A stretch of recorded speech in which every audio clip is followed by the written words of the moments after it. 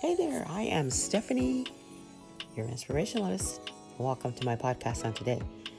Today I want to talk about why the world has become judge, attorney, jurors, and court reporters for the church. We're living in a society now where what goes on in the church world totally has spilt over into the world. How does the Bible instruct the church to handle a member who has sinned or committed an act that caused mental and spiritual damage?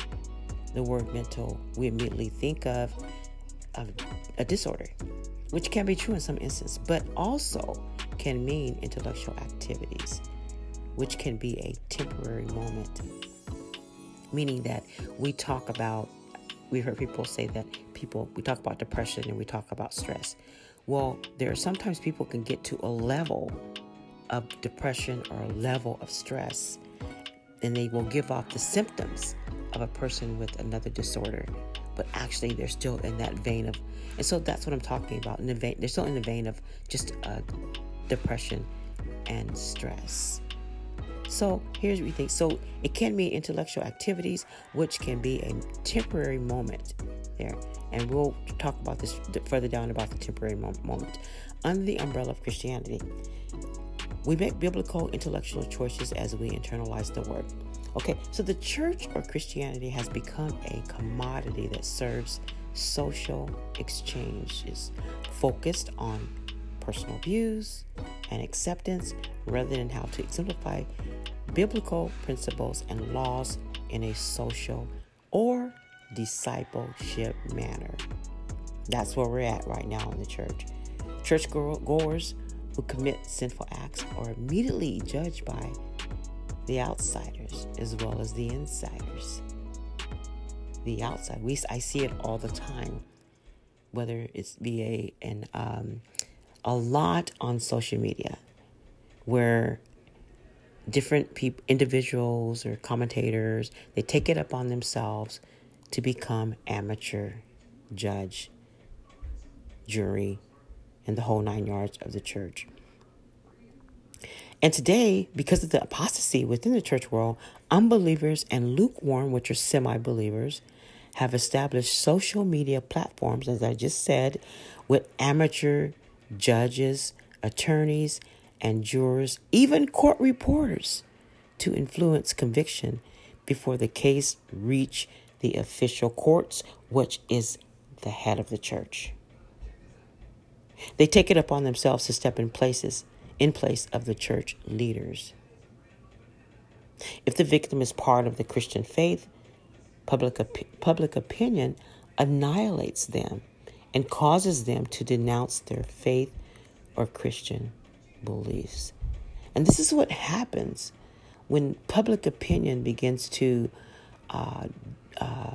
downplay or publicize different persons that have had this act or this sinful act or that sinful act in the church. So when public opinion gets in the way, it annihilates them. And some do. They begin to denounce their faith. They begin to say, I'm atheist. I do not believe in God. It throws them into a place of guilt and shame, which can lead to anxiety, depression, and isolation. The laws of God instructs believers how to interact with those who commit sin within the body of Christ. But the problem today is there are many sects under the umbrella of Christianity, S-E-C-T-S, under the umbrella of Christianity, different religious practices and denominations. There is so much different beliefs out there, so many different belief systems. We don't believe this, we don't believe that. It's confusing to a lot of people when we are to believe what the Word of God says. Many are man-made. Any religion that does not practice biblical living, not just a portion of it. Can't do just half of it.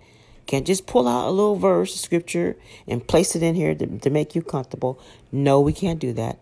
If you're not practicing wholeheartedly, its entirety, you lack the benefits of the faith. You're lacking the total benefits of the faith, the doctrines of Jesus Christ. But God had a specific order how the church handles members who commit sins, or members at odds, or fights, or quarrels that break out in the faith, in the church, and their differences and stuff. He had a certain order, and his order was this. It starts off like this: if your brother sins, go and show him his fault. If you have a disagreement with a brother or sister in the Christ, go sit down and talk to them. Sometimes conversation heals. Sometimes putting out the truth heals. Sometimes showing the love of Christ heals that situation. So he says that go to him in private. Then he says, if he listens to you and pays attention to you, you've won him back. You've won him. You got it over. That's far as it go. It does not have to spill all the way out to social media. It does not have to spill all the way out to the extra gossipers, or those who are looking for something to gravitate on, just to keep their mouth, just to satisfy their own misery. He says, it's been settled. He said, but if he doesn't listen, he says, next time, let's do this. Take along with you one or two brothers, so that every word may be confirmed by the testimony of 2 or 3 witnesses. And that's when you take a group, when 1 or 2 more people, if it gets that escalated, if 1 more 2 or people, I'm talking about people with the intent of doing it as God's word said do it. When you go in that vein, and that person, sometimes it makes that person, it really draws them, because they begin to feel like that they are concerned about me. They love me. They are my true brothers and sisters in Christ. Because people come from so many different various backgrounds or walks of life anyway. And when they come in the house of God, sometimes they're looking for a family. They're looking they truly feel like being in this church environment, it is a family. So he says that if you go with 2 or 3 witnesses go, he says, if he pays no attention and refuse to listen and obey, he says, tell it to the church. That's when you go and you sit down before the leaders of the congregation and you begin to talk to them about whatever the situation is going on.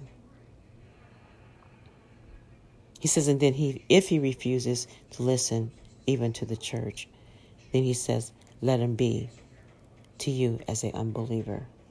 What can you do? You cannot force people to do anything. You can't force that. But when amateur people step in the place of a professional person, it kills, it destroys individuals. It kills, it destroys individuals. And sometimes what happens is that amateur behavior escalates the issue, and it gets totally out of hand, that it has to go above the church. It has to go in the court system. It has to go in the court system. So I just want to let you know that God has an order for the church world today. He has an order. Not many churches are following it. It's very hard to find. They're far and in between nowadays to find a church that's really orchestrated in this manner of how they handle quarrels and disagreements and fights that break out in the church. So hopefully you will take these words, apply it to your life, connect to a church that does that, or simply use them as your own practice to help somebody, to show somebody that you care. Thank you for listening.